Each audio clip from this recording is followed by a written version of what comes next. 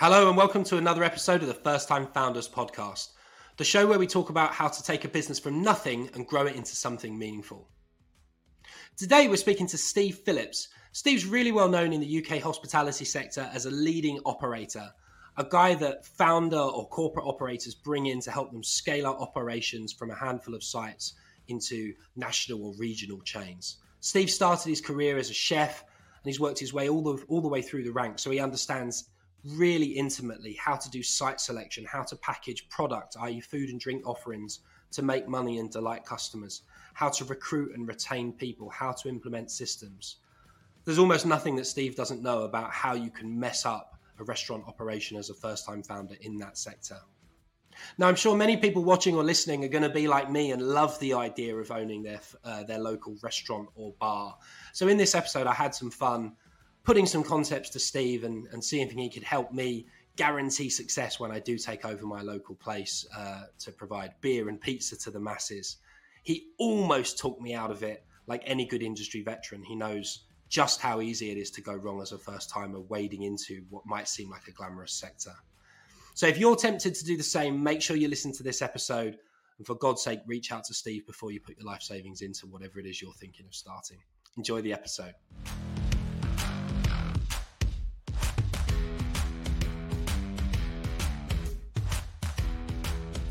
Steve, welcome to the First Time Founders podcast. Thank you for doing this. No worries. Glad to be here. Good to catch up. Yeah, no, it's awesome. And we've only been doing this podcast for a while, but most of the people that have been coming on are either B2B software founders or purchasers from founders. Quite a few people in hospitality, and of course, as we'll get onto, that's your background. But this is a special appearance because you're here to talk about something a little different. You're both a founder yourself now, which we can get into. Yeah. But actually, we're going to talk about what it's like to be a hospitality founder, and in particular, where hospitality founders go wrong. So before we dive into that, would you mind telling people a bit about sort of who you are, where you come from, and how you've ended up doing what you're doing now? Yeah, great. So I'm Steve Phillips, to people that know me well. As you get older, you start using your long name, right? It's a bit weird. And hospitality my whole life, really. So 30 odd years. Very typical hospitality story. I remember sitting in school looking at the work experience. In those days, it was a Rolodex, right? You had to sort of go through and pick what card you were going to do. So random. And I just remember thinking, don't want to be behind a desk. And there was this cooking thing in a hotel. I was like, well, that sounds like a bit more fun. So from that part-time job, then a full-time job. One of the things as a non-uni attending person, I love to tell is that it's a bit Jeremy Clarkson, I'm afraid, but I left, did my last GCSE exam, went home, packed my bags, moved into the staff quarters of that hotel that day, and went full time the next day. And thankfully, touch wood, I've never been out of work since. So I've just always stayed in hospitality, carried on as a chef. Went to Café Rouge in the really early days when it was owner-operated, the original Pelican Group, Karen Jones, etc., and opened their Hertford branch as a chef. Transitioned front of house there. Again, we'll probably come on to it, but met some amazing people that gave me amazing opportunities. Still friends today. This is the late 90s now, early 2000s, and went into Frankie and Benny's again in its sort of heyday. I think I joined at sort of site 70, opened the branch in Stevenage, which was one of their first sovereign restaurants at the time, and went on to be a big success for them. The restaurant was fantastic and was a real sort of example of what Frankie and Benny's was back in the day, before it went very different, let's say. I did 8 years there, and that's where I transitioned from a manager to an area manager and a sort of senior area manager and that kind of thing. And I went to GBK in the time where the Nando's guys had just brought it. So again, very people-focused business, great founders. They were doing a sort of semi-turnaround job at that point. Did a startup with Levi Roots and his business partner, which was very exciting. but very, very challenging and very different, but gave me a lot of backbone. And as his founder partner used to say, gave me a rhino skin that I probably didn't quite have by then. Then we did went to Basaba, which by that point was a 20-year-old business and very much a local Thai XL, an Alan Yao business that had sort of really lost its way. Tried many times to get outside London and expand, and it was in a bit of a mess. So that was a bit of a turnaround job with a new exec team, and then on to Marugami. Toradol Capdesia partnership and Toradol are the brand owners that have got sort of over 800 Marigamis across the world, a sort of 1,100 sized estate of other brands as well, and stock exchange listed in Japan. So big PLC that decided to come to London and launch their very famous and very admired brand from Japan. I've been doing that for the last 3 years, right up until this very point where I'm about 9-10 days officially away from becoming some people are saying crossing to the dark side and becoming a consultant. Like the world needs more of us, right? a founder consultant. So this is your first business, right? Yeah. I mean, well, as usual, a couple of things that gave me a bit of a backbone of income to make the leap are happening, and what I didn't want to do, it's a bit typical of me, I suppose, but I didn't want to just set up a generic email, become a consultant, and see what happens. I thought if I'm going to do it, I'll do it relatively properly, and we'll start it as if it could be a hopefully, relatively decent sized sort of practice one day, maybe. So using people that, to collab with at the moment that I know from the industry and see how that pans out. What sort of services will you be delivering through the new vehicle, Steve? The reason I ask is obviously for the rest of this conversation, I'm going to get into shamelessly extracting pro bono consulting advice from you for my benefit and then for the benefit of those listening in. So what sort of things will you be advising clients on in the new business? Well, I think, look, my bread and butter is obviously operations. But I think where I'm relatively uniquely placed as an operator is that I really understand food. I mean, obviously operators do, but I understand it on a foodie level. I understand it on a, I wouldn't say molecular. I wasn't that kind of chef, but I understand it on a process based level, and I sort of get flavour profiles and I can put together a dish still myself, that kind of thing.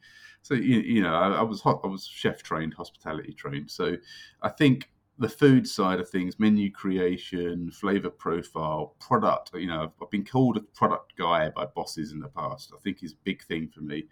But then the other unique elements, I guess, or relatively unique, is that in the opportunities I've had, I've worked on quite a lot of hospitality technology. I'm definitely not a technology brain, but I kind of know how I want something to work and things to talk to each other. So I do a lot in that sort of hospitality tech stack space, and I've sort of built that, with some very clever people, much cleverer than me in Marugami and in some other businesses. And then your bread and butter, people, operations, SOPs, labour, cost of sales, so on and so forth. But then I think I work with some great people over the years, so I've definitely got some collaboration with some training partners, with some marketing partners, commercial partners, finance partners, etc. So I'd like to think with my network I can bring the whole shop to somebody. And I think in particular I really got a passion for owner operators, people trying to find a way using my sort of 30 odd years of experience to save themselves a whole load of pain and energy and effort and time. Just tap it. It's that I'm seeing it already. It's that classic consultant thing. Okay, our day rate is reflects our experience and what we've done, but boy, can we cut a lot of time and pain away from what you might have to go through. You just can't. It's hard to bottle that experience, right? Yeah, I mean, time and pain, they're inherent to the founder journey, as a lot of these new operators will find out. Okay, Yeah. Steve. So, like all good software guys that have had at least their first exit of whatever size, I obviously desperately want to be a restaurateur. So, for the This is where I talk you out of it, right? yeah, do your best. So, right, I want to open a beer and pizza joint, my hometown Brentwood in Essex on the east side of London. Um, let's talk through all the things I'm going to cock up as a non-hospitality, non-food, non-restaurant guy. I think I understand operations because I've delivered software to operators for the last 10 years, but I know I don't actually understand operations. But just for the benefit of our audience, humor me. Can we go through and sort of, as we were preparing for this call, we talked about some of the areas where you specialize, and you've mentioned some of them in the setup to this, product, financials, location, all that kind of stuff. Can we talk through like an illustrative concept and basically just tease out where people get it right and get it very, very wrong, and kind of around this sort of idea? If someone, and let's say I'm going to open mine in Brentwood, but maybe someone listening wanted to open theirs in Manchester or somewhere else, what's the Yeah. first thing they'd need to think about? What's the first irrecoverable mistake people make when they wander into hospitality and try and set up a business? Oh, I do have first of all, would I open a pizza beer place in Brentwood? And not talking about Brentwood, by the way, but probably not because it's just it's stacked against you, right? Talk, expand on that, Steve, because you're probably Yeah, right. That's why I'm having some fun with it. yeah. Look, I as in the average Joe, not necessarily. Myself would if I was given the opportunity. But I think there's that saying of if you've got a bucket of cash to open a restaurant, why don't you put it in a bin, set fire to it for a while, stamp on it, and see how much you got left? You might have more, right? You might get a better return. But look, I think the first thing is experience, and it goes back to back in the day. When I was sort of coming up through the ranks, I worked for a few owner operators of pubs, and they that was the thing then, right? Bankers made some money and opened a pub, Yeah. and it was a big thing. And maybe pubs were a bit more available, I think, probably at the time than they are now. But no experience. I mean, it's just it. So going back to the point of everything stacked against you, if you then go into that with no experience because you think your experience is as a customer, I mean, when you just put that down on paper, it's the craziest statement ever, right? Why So would you do it? let's unpack that then. So let's say that I persuaded you to be my co-founder. We're well financed, and I say, Steve, I know that I don't have the skills to do this myself. Come in, you know, you can have the equity because I'm going to set fire to my money if I do it without you. Okay, so now you're like, all right, Rob, fine, you pay for the whole thing. We're going to own it equally. You might even be the majority owner. So now we've solved the experience point. What's the next thing you're thinking about when you're thinking, Rob, I'm not going to let you drag me down? Yeah, I mean, site selection. Forget even at this point the brand or the idea or the concept, right? Because invariably, average brands will do better in great sites, and it takes a really, really good concept to do well in a poor site.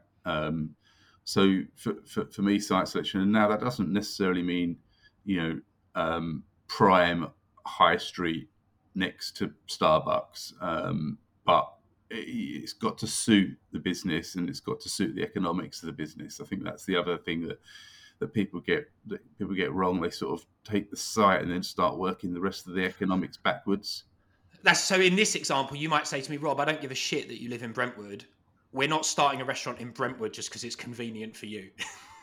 Yeah, but also if it was Brentwood, does it is I know Brentwood a little bit, but is it on the high street or is it tucked down one of the side roads, or is it on the approach road from the M25 rather than right in the middle of town, that kind of thing?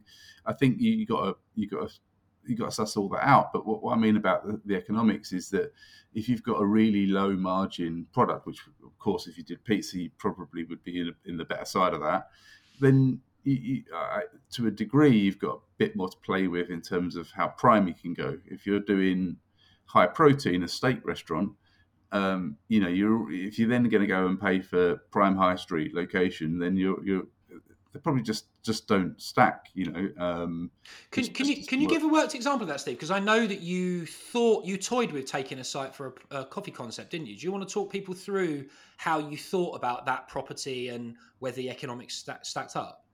Yeah, it was opportunistic, really. So it's near where I live, and there's I live in Bow in East London. There's a lot of building going on. It's right on the very edge of the Olympic, whatever they call it, the follow up. Yeah, it's like the regeneration zone, regeneration right? Project, whatever, I can't remember what they call it, legacy something or other.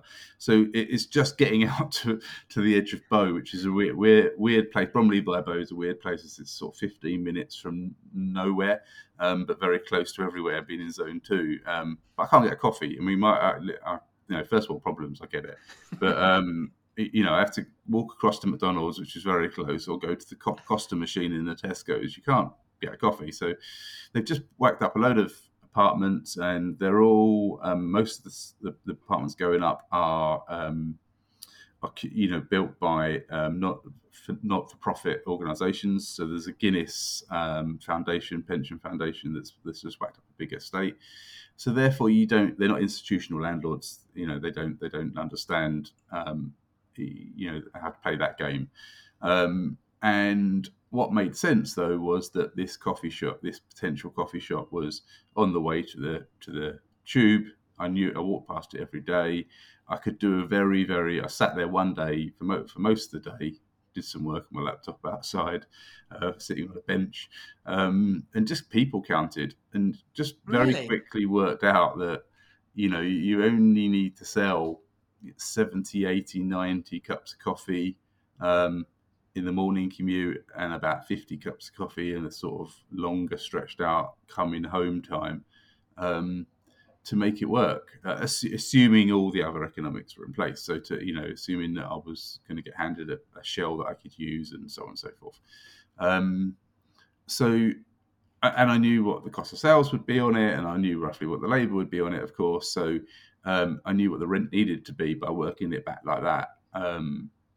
As it turns out, because of the story I told you about the landlord, effectively that site was just not going to be useful for anybody, because it just wasn't finished correctly. It didn't have the right electricity, didn't have the right gas, didn't have the right HVAC, didn't have the right heating, fire suppression, etc., etc. It was just crazy. So basically it was 200, 250, 300 grand in before you got to building it, and actually I know that they had an offer on it before from an independent.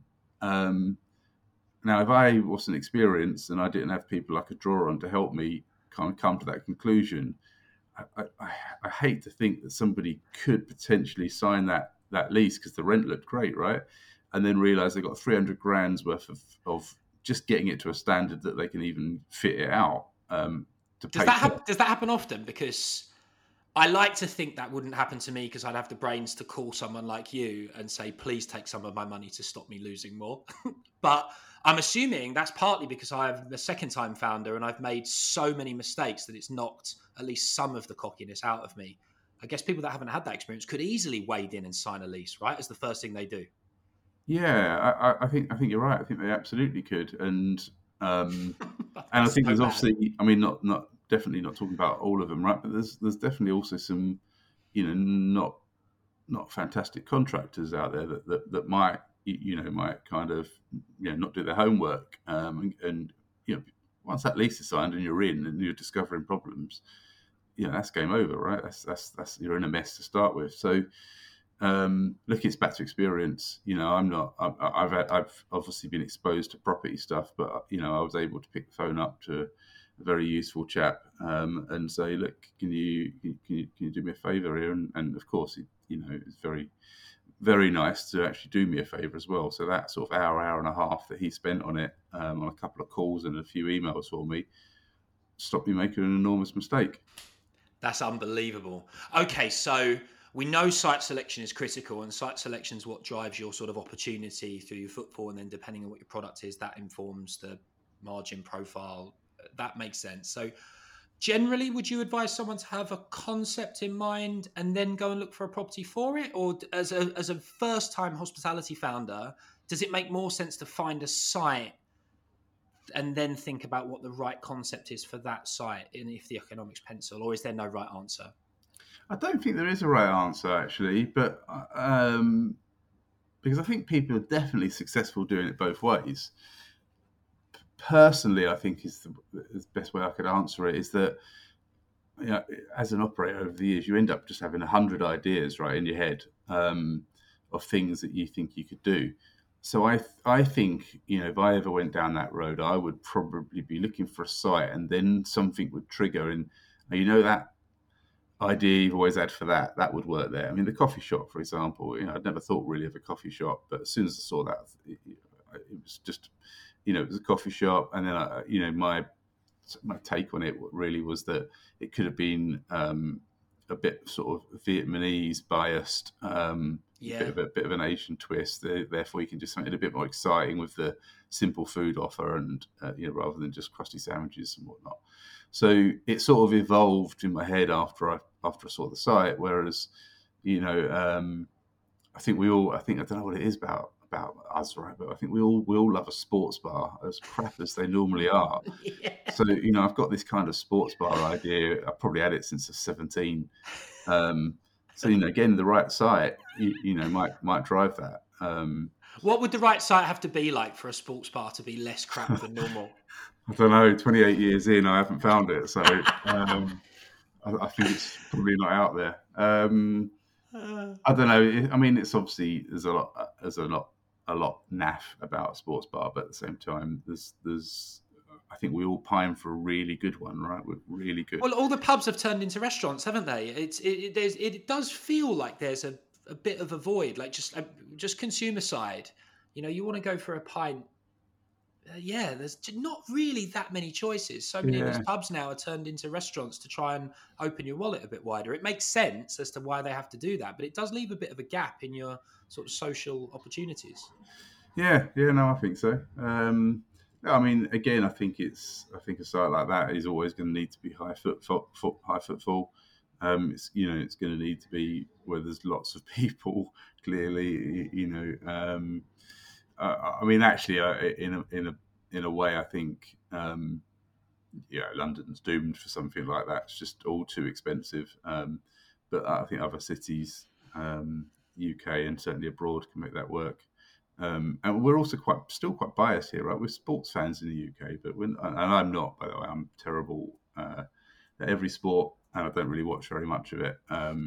So Not um, competitive eating. I bet you could throw down a hot dog or two. yeah, well, yeah, I definitely have been known to do that. Um, so yeah, I think if you can go somewhere where actually there is so many sports where people are into that you don't have to just rely on football, because I think football puts a lot of people off, right? For example, but yeah, when you can really get that into that again, is that actually more Europe? I was in Riga recently, and it was when Riga were playing the Ice Hockey World Cup against Canada.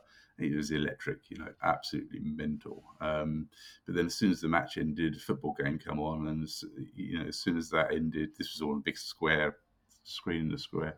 Something else came on from a different part of the country and a different time zone, and everyone stayed. If it was, you know, Oh, that's the so interesting. football, yeah, you know, you talk about football in a park in the UK, the game's over, everyone runs off, right? Grabs a Uh, kebab, goes home. Yeah, I hadn't thought about that. And I guess America, of course, they have, what is it, like their big five sports or whatever. And so when you think about the American sports bar, and anyone that's traveled across the Atlantic and likes a drink, it's an experience many of us enjoy. I hadn't actually thought about the fact that they'll switch from baseball to basketball to NFL, ice hockey. Sometimes those things are playing simultaneously on those crazy sort of Yeah, multi-screen experiences. I hadn't thought yeah, about the fact that in the UK, you might have a bit of cricket and the football. bit It's rugby just not, maybe. it's not the Yeah, same, is it? yeah, and also those games, right? Their days out in the States. You know, I've been to a baseball game there, and you know, you start looking at the watch going, when's this over? See, it's interesting, isn't it? Because even as you talk about that, you're sort of flitting between operator and customer persona. It's so easy, isn't it, as a potential founder to overlook what the likely customer journey is actually going to be, and realistically, how many customers are there that match the thing that you've idealized in your head. Should we get on to that? Probably brings us on to product then, doesn't it? When I say product in hospitality or founding a hospitality business, like what does that encompass for you? Is that mainly about the food offer? For me, yes, because it's again weird in hospitality is that we're you whack in there bars, drink, food, hotels, accommodation, but we all move in very different circles, right? We kind of give the same experiences and sort of understand each other's language. I liken it to in Asia, lots of countries will speak very different dialects, right? As I'm sure most people are aware. But so you might go to I know the Philippines well, so you might go to the Philippines and the main language actually is Tagalog and then English. But there's so many dialects there, right? So where they won't understand each other, tens if not hundreds, and I think it's the same in hospitality. We just don't, bar people don't understand food people don't understand hotel people. You sort of come from the same place, but you don't get it. So I think that's the first thing, and for me, it's definitely food when it comes to product. And I've stuck by a really simple rule in my mind, and that's that if you as a customer feel that you can go home and put together that dish you've just eaten in I don't know, 20 minutes, half an hour, no problem at all. You're not daunted by it, where to start. You're not wondering where you might get the ingredients. And you feel like you've got enough skill to pull it off. I think as a restaurant, you've just served a dish that you should not be serving. That's interesting. That's quite punchy, but it makes sense. Do you want to unpack that a little bit?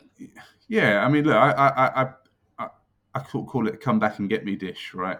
You got to want to go back to that place because one, it's moreish. You want more of it. You want to go back. But two, you don't even know how to begin to replicate it, right? So I think that's the thing. And I think over the years, take certain pasta brands, for example, in the sort of mid 2000s, some nice ravioli with a really tasty sauce, a bit of grated parmesan, and some fried sage.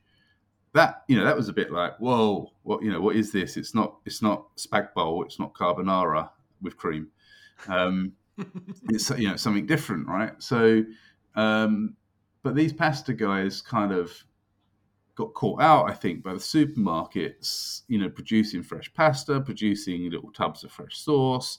Actually, I can just air fry my sage, and I can make this look very nice. And actually, thanks to people like Jamie Oliver and whatnot, I can even give it a crack with, he's shown me how easy it is just to roll a bit of fresh pasta and make it myself if I want to do it for my friends. So I think these guys got caught out by that. Why would you go to said pasta brand, pay £14-15 for a bowl of pasta, which you can do. Okay, it's a bit more than Monday night dinner, but you can do it. And I think there's lots of brands, sadly, some of which I've worked for, that just have not realised that, and they've just lost their way, right? And I hadn't thought about that, but it's true actually. Even though I'm not much of a cook, I like to eat, and I consequently shop quite a lot. And it's true, as I walk down the aisles, even if I don't buy the items, it's building a level of familiarity with things that used to be sort of the preserve of restaurants. And you're right, it's harder and harder to push me into a place of novelty and excitement as I roll my eyes down the menu, even if I don't pick those items. I would imagine that's the same for most of the general public that would make up a customer base. Yeah, and it's great, right? It's absolutely fantastic when you think about it, because UK is a culinary hellhole. Was a culinary hellhole, right? It was terrible. We couldn't cook, and we didn't have much identity to our food, and so on and so forth. And actually, my opinion is that a consequence is we still don't really have a lot of identity to our food. But what we've done is very typical UK thing and very typical hospitality thing, which I'm very also passionate about, is we've just embraced all these other different cultures and potentially done some of this food better, right? I mean, there's definitely trains of thought that you go to somewhere like Dishoom and you're getting Bombay cafe style Indian food as good as you would get in Bombay, if not better. Pizza Pilgrims I love as a pizza. You get a Neapolitan pizza as good as you might get in Naples, if not better. So I believe that UK, especially London, is fantastic at drawing that identity out. Now they've had to do that because we're being so well educated over the years, and the supermarkets are pushing us, and so on and so forth. So again, brands can't be lazy, or restaurant concepts can't be lazy. You can't offer something that you can easily replicate, or everyone's doing, or it's not to a good standard. So, and look, it can't be every menu on the item. Everyone could probably deep fry some chicken wings and put some nice sauce on it, and it'll be decent. But take the chicken wing brands. They're spending hours, tumbling, marinating, ensuring that these wings are kind of soaked and left in the best possible condition, double frying, etc. Doing all the stuff you probably wouldn't bother doing, just to eke out the 10-15% improvement to what you might get at home. So again, you start going, I've got to go back to X wing shop and get this amazing buffalo wing. Whereas we could go to Tesco's, get some wings, slap them in a fryer, put some Frank's hot sauce over it. You're 60-70% of the way there, but it's not enough, right?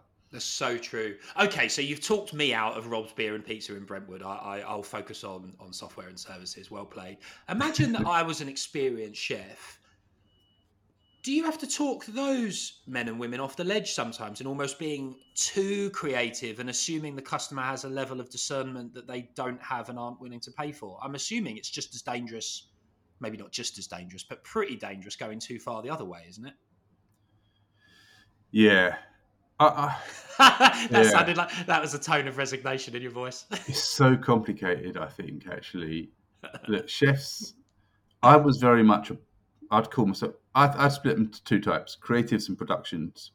Now that sounds unfair on production chefs, and I put myself in that camp to start, 100% put myself in that camp. Be a joke to think of anything other than that. But what I mean by that is that these are process guys that get food, get flavor, but absolutely know how to do it at bulk, on speed, and make money.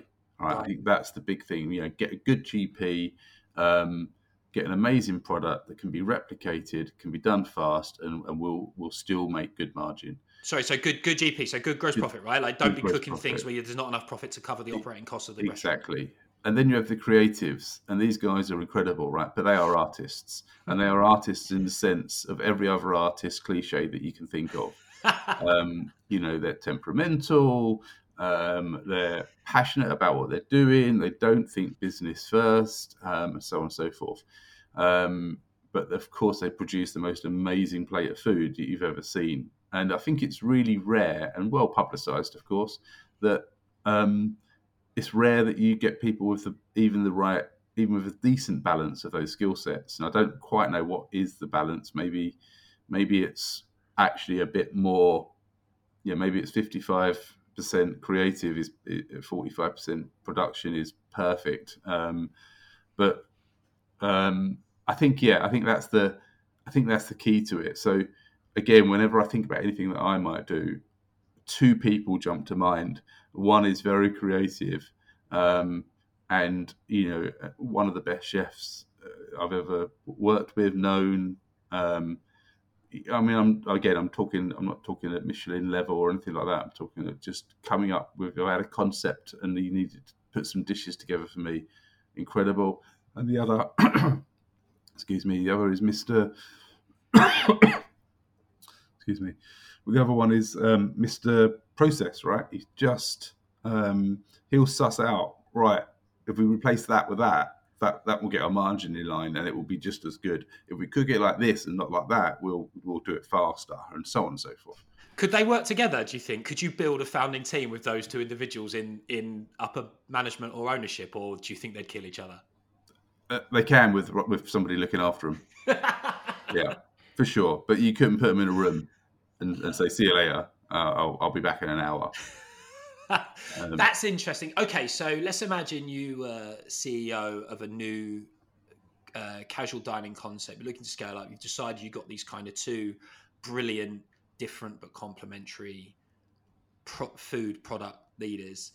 What are the other key roles you need to build around that, or the key areas of competence? I guess finance people? I mean, is finance sort of driven? You've sort of covered finance in a way, I suppose, haven't you? Is it people next? Yeah, look, I mean, just staying on finance for a minute, I think the job that operators and the food people and probably everyone else does is so intense that if you've not got somebody counting the numbers and coming back and keeping you in line, I think that's a bit that it can be finished before it's started. So I think that is important. Now, whether that's just a great outsourced accountant or whether that's a proper outsourced or in-house CFO or whatever else, it depends what size you're going for, right? But clearly, you right size it to the business, but I think that's enormous. And that is key. And there are some good fractional finance directors, CFOs, aren't there, hovering around the restaurant sector? I know a few. And companies and services, etc. So, and I've seen that on both sides of the coin, I'd say. Really, really tightly managed, and therefore, ultimately successful, and maybe not so quite tightly managed, and then actually the operators love it for a while, but then as soon as someone wakes up, all hell breaks loose, right? And then you start making decisions that you really didn't want to make or shouldn't have made in the first place. So I think that is an absolute key role, especially with what we talked about right at the start of this, is that you're really talking about such small margins. So, pay someone to make sure that at least happens. So I think that's key. Look, assuming that you've got the menu and you've got somebody that is doing the food and drink side of things. I'm going to say operator. I think we're the master of all trades. The jack of all trades, and by nature of the role. So most operators can do a bit of people. They can do a little bit of marketing. They can do certainly. Do the service stuff. They can write SOPs and things like that. So I think the operator tends to be a key role. And again, I would say that if you're doing a startup and the operator doesn't want to do that stuff, you've got the wrong operator. Massive red flag, right? Like if they wanted to delegate everything. Big time, and unfortunately, that's where operator consultants, naturally come in, right? But I think that's the point. Is that even if I went to a business and they didn't have that person and they wanted me to consult, but that person wasn't there to do it, I couldn't work with that business, right? Be impossible. So I think that's key. And then depends. I think the next role then depends on really what you're going for. If you're going to scale, and that's always the plan, and that's how you're funded, then for me, a HR stroke people person. And when I say HR, I don't mean a policy person, because you can buy policies, right? You can print them off the internet. You don't need that to get going. I mean, someone's going to drive your culture, and really look after people and keep everyone in check, because again at the start you're making really tough decisions and you're under loads of pressure. If you can do that within a framework of what values you've agreed you're going out to achieve in the first place, you just need that culture person on your shoulder saying yeah but is that in line? Does that match what we're doing? What are some examples of? I mean, on a no-name basis, but can you do any examples pop to mind of where you've seen a business veer off course because of the absence of that cultural check? Not from the start, to be honest. I would say. I mean, look, Because the operator tends to have a handle on that, right? They intuitively know what the culture's supposed to be, and they're strong-willed enough to sort of impose it on a small group. Yeah. Look, I mean, I've done two things from the start, which I can talk about. Marugami from the start, and it was super important to us. I did a lot of the culture stuff from day one in terms of owning it, but we as a team, and with Keith, our CEO, we did. It was always a really important thing. In fact, it was one of the reasons that without even getting into what the business was and who they were, that I went to work for him. I knew Keith, I knew his values, I knew what he'd be going for, and sure enough, we sat down and we had that as a core thing. So we did it really, really well. And as soon as we knew that we had a bit of business on our hands, we brought in a head of people, and she's carried that on. And I could talk about Levi's because it doesn't exist anymore. But in that business, especially with a sort of relatively well-known figurehead, we didn't do an awful lot of people culture talking. We did lots more business talking, which was mainly coming from his business partner. And when times got tough, we certainly focused on margin and not on people. And ultimately, I don't think it was. You could describe the culture there. I don't think you could say what it was, what it stood for. How does that manifest in terms of sort of negative business impact? Is it you just end up with inconsistent customer experience? Yeah. I mean, look, there was a whole host of stuff going on there, and two business partners that had different ideas what the business should be in the first place. But yeah, ultimately, I think that came down to no one knew what they was working for. I think that's the key. And obviously, a lot of people felt they were working for this sort of public figure that they recognised and knew. And actually, that probably helped because that at least that was something people could, what they say, tie your flag to, right? Whereas in Marugami, the cause, the direction, the idea, the thing we were going after was always really clear, and people joined for that. And that also sifts out some people. Why would you want to do that? For some people, I used to say in interviews, look, if you just want to come in, do your job, go home, it's probably not for you. And I say that with caution because what I don't want to do is I don't want to sound like that typical old school operator that says, if you don't want to work 70 hours a week, then this is not for you. That's not what I mean by that. That is quite toxic culture that we've unfortunately had in our industry for a while. But what I do mean is that I'm going to tell you to do something one way, and then the next day I'm going to tell you to do it another way, and then the next day I'm going to tell you to do it another way, because I'm sussing this out with you. If you go and work for said other established 50-odd site brand, they're not going to do. They'll be lucky if they tell you to do two different things in a year. So your life there is going to be far easier than your life here. But this is going to be really exciting, and we're going to be on a roller coaster. That's for some people, it's not for others, right? What type of people did that tend to appeal to? Like, why did it appeal to them? Because I think a lot of people listening know that they need to hire for cultural fit, but don't really know what that feels like. And particularly if you're trying to start a hospitality business where you don't really have the lever of pay. No, we don't. Do you know what? I think it just weeds out people that aren't really passionate about hospitality, because actually everything I've just said is what hospitality stands for and what makes it special. So if you've got negative feelings towards those kind of things that we stand for, and okay, it's accelerated in a startup, then I think we've all met them, right? You're in hospitality, but you should probably be working in a bank. Yes. So that's, it's definitely no slight on the person. Of course it's not. But hospitality is so accessible and so easy to get into. I think some people get into it when they shouldn't, and then it's so I don't want to use the word trap, stickable, that it's hard to get out of as well. So actually, I think we retain people that we shouldn't necessarily be retaining a lot of the time.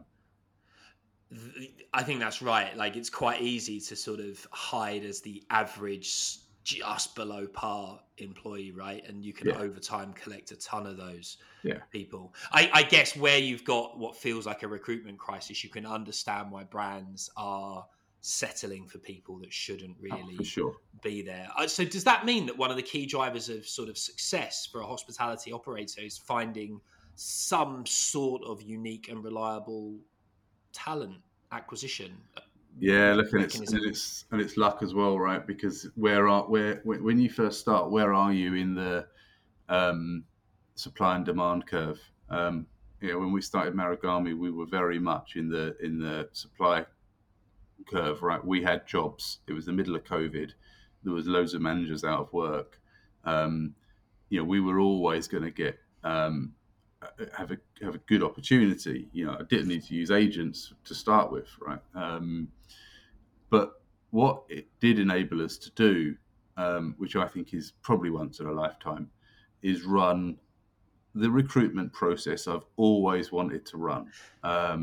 First of all, myself and Keith sat down, and this is where he always had great vision and understanding as well. And we kind of said, look, we think we're going to do, we're funded to do 25 sites before we get on to more funding or franchising. We don't know how this first site's going to go. We've definitely got a bunch of other sites lined up. Why don't we hire the first 8 general managers straight away? And the reason for that is, most CEOs would go, what? But what we got to is, well, look, one's a general manager and they're on 100% of their salary, and the second person is a senior deputy manager and they're on 95% of that salary. So it's only costing us 5%. And the next the next 3 are assistant managers and they're on 70%. So they're only costing us 30% each. And then you go all the way down to it, and there's a bunch of people who just need to be supervisors, and they may be 60%. So actually, the true cost isn't 7 extra managers. It's the 7 extra people that are going to go and do 45 hours work a week in a restaurant. So they're not costing you, their 100% wages. But at the same time, you've got great people or very high level people. And if you do go for a fast rollout, you can very quickly say, right, as we did, open site 2, 4 there, open site 3, 3, and 3. And so on and so forth, and that's exactly what we did. So that enabled us to do this great process, which I love that because it was really drawn out, but it was fantastic. Everyone had to do video applications, and again, a recruiter would say in a recruiting market, you're just going to put people off. Yep, you're absolutely right. You are going to put people off, but anyone that's willing to do it is probably the people that I want. So we made them do video applications, and I sat there in my bedroom in the middle of COVID reviewing hundreds. We had 8 roles, and I had hundreds of managers applying. Again, unheard of. And that turned into stage 2. I can't remember exactly, but stage 2, they had to submit some kind of food plan. I think it was some sort of what they think about hospitality food and so on and so forth. Stage 3, they had to do a cooking video. So they had to cook their best dish, live, not live in terms of in front of us, but they had to film it. There's criteria around how fast it needed to be and so on and so forth. And, there was some amazing stuff in that. One guy that we hired, dressed up as Karate Kid, Japanese business, right? Had his mum in the video as his sous chef. It was brilliant, right? That's amazing. And there was loads of people that were polished hospitality professionals. Some people I knew, and of course, people are going to be awkward in front of everyone. I'm not particularly comfortable in front of a camera, but they didn't have the passion to take it to the extra stage. They didn't have the extra drive to kind of go, well, what if I did this or what if I did that? And some of the people we hired, I mean, they won't thank me. They will thank. They know I'll talk about it. It's taking the mickey out of them. But I mean, they produced a plate of trash, right? But they did it in such a good, fun way. It's just great. And then we made them, and we were now by this stage, we were in semi-open. If you remember the early years you probably won't, but I'll bring it back to the early years of 2021 was when it was really, really cold for like a week, snowing, super icy. And sort of January, February, we were getting ready to sort of the final stage, and we whittled them down to 15 or 20 or something like that. We split them into 3 groups, and we made them work with each other. So that was another test in there. They were all applying for the same 8 roles, but we had 20 people that had to work as teams, to help each other out. They couldn't throw each other under the bus, or if they did, it was clearly going to stand out as a problem. And we made them do food tours. So we made them construct a food tour to bring me and Keith, the CEO, around London on this food tour, which then turned out to be eat out only. So then they had the extra complication of doing an eat out only food tour because of COVID in London. So we're walking around like a dead borough market, telling the police that we're out for essential food. And all that sort of stuff. But they had to construct it, they had to put a story behind it, they had to work with each other, they had to physically take us on the tour as if they were a tour company. And from that, we hired 8. That's unbelievable. You know what's interesting? I started my career as a corporate lawyer where they put crazy resources into finding the right kids. I mean, they made a mistake with me because I qualified and then promptly left because I should have been in sales and entrepreneurship from the beginning. I was a lousy lawyer, but we did a lot of group exercises to see how you performed in that situation with your rivals. And then interestingly, I did a terrible job of originally kind of recruiting and managing for Yapster because it was an 8-year journey and I'd never run anything before. So for the first 4 years, I was terrible. For the next 2, I was average. And then finally for the last 2, I think I was okay because it was forced on me by COVID. And we had a multi-stage process, exactly like you've just described, with like tests for candidates, because it turns out that what people say they like to do and are going to do is not in any way representative of how they'll behave when they turn up for a role, as you well know. And it's just really interesting that I've never heard a hospitality leader, operator really talk about implementing a truly rigorous talent process as you would have to in professional services or technology, where literally all of the value in the business is the code that the people write and the product that they build. I know you're self-aware enough to know that obviously it's a slightly different recruitment market post-COVID, but people have got to try and find a way to imitate that, haven't they? I mean, that probably after site selection is what it comes down to. I don't want to put words in your mouth, but it sounds like it. Yeah, sure. It's just close. Site selection and product. Sorry, yeah. I mean, you said product, right? Site selection, product. Yeah, and then maintaining it is about not filling your business with people that don't give a shit. 100%. And like I say, it was once in a lifetime that I was able to do that. Wow. Look back. You can't unsee that though, can you? Now you've seen it. It must be almost painful to not implement it again. Yeah, look, I think the trick is you've always got to strive for that. You've got to give yourself enough time. Again, go back to the pizza and beer joint in Brentwood. If you're going to hire that general manager, let's finish by really making sure I don't do it. that I'm talking myself out of my equity here. that general manager that you hire.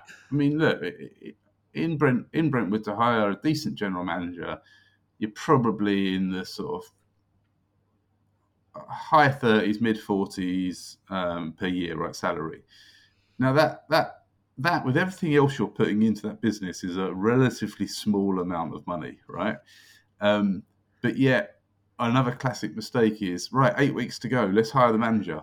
And then we've got to open on time because we start burning rent. Well, what if you don't get the right manager? Well, we'll go with him. He'll be all right.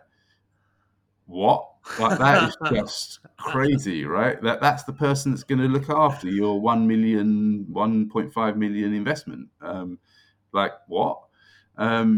So for three and a half, $4,000 a week, go early, get the right person, get them involved with everything, make them feel that they're also giving birth to this business, right? You get them involved with it. Okay, of course they're not going to be as productive as they will be once they're up and running. Of course, it'll be a bit of an easy life to start with, but that's an investment. That's like an enormous investment, right? Just don't try and trigger it at just the right time where they're going to definitely work their full week or whatever. It's just mental. Pay it up front, get it done, get the right person. Steve, this has been so fun, so useful. I'll put your email and your LinkedIn in the show notes. I know you've got a full crop of starting customers for now, clients for now. Are you happy for people to reach out to you if they've enjoyed? Yeah, of course, always. Yeah, I mean, look, it's good just to chat to people, right? It's good to know what's going on, and a conversation always leads to another conversation, and so on and so forth. So always good. So aspiring hospitality founders, if you want to be talked out of losing your life savings, then Steve is your man. And if you decide to still go with it after that, he's still your man. Steve, thank you so much. This has been amazing. No worries. No, great. Thanks very much. Thanks for having me.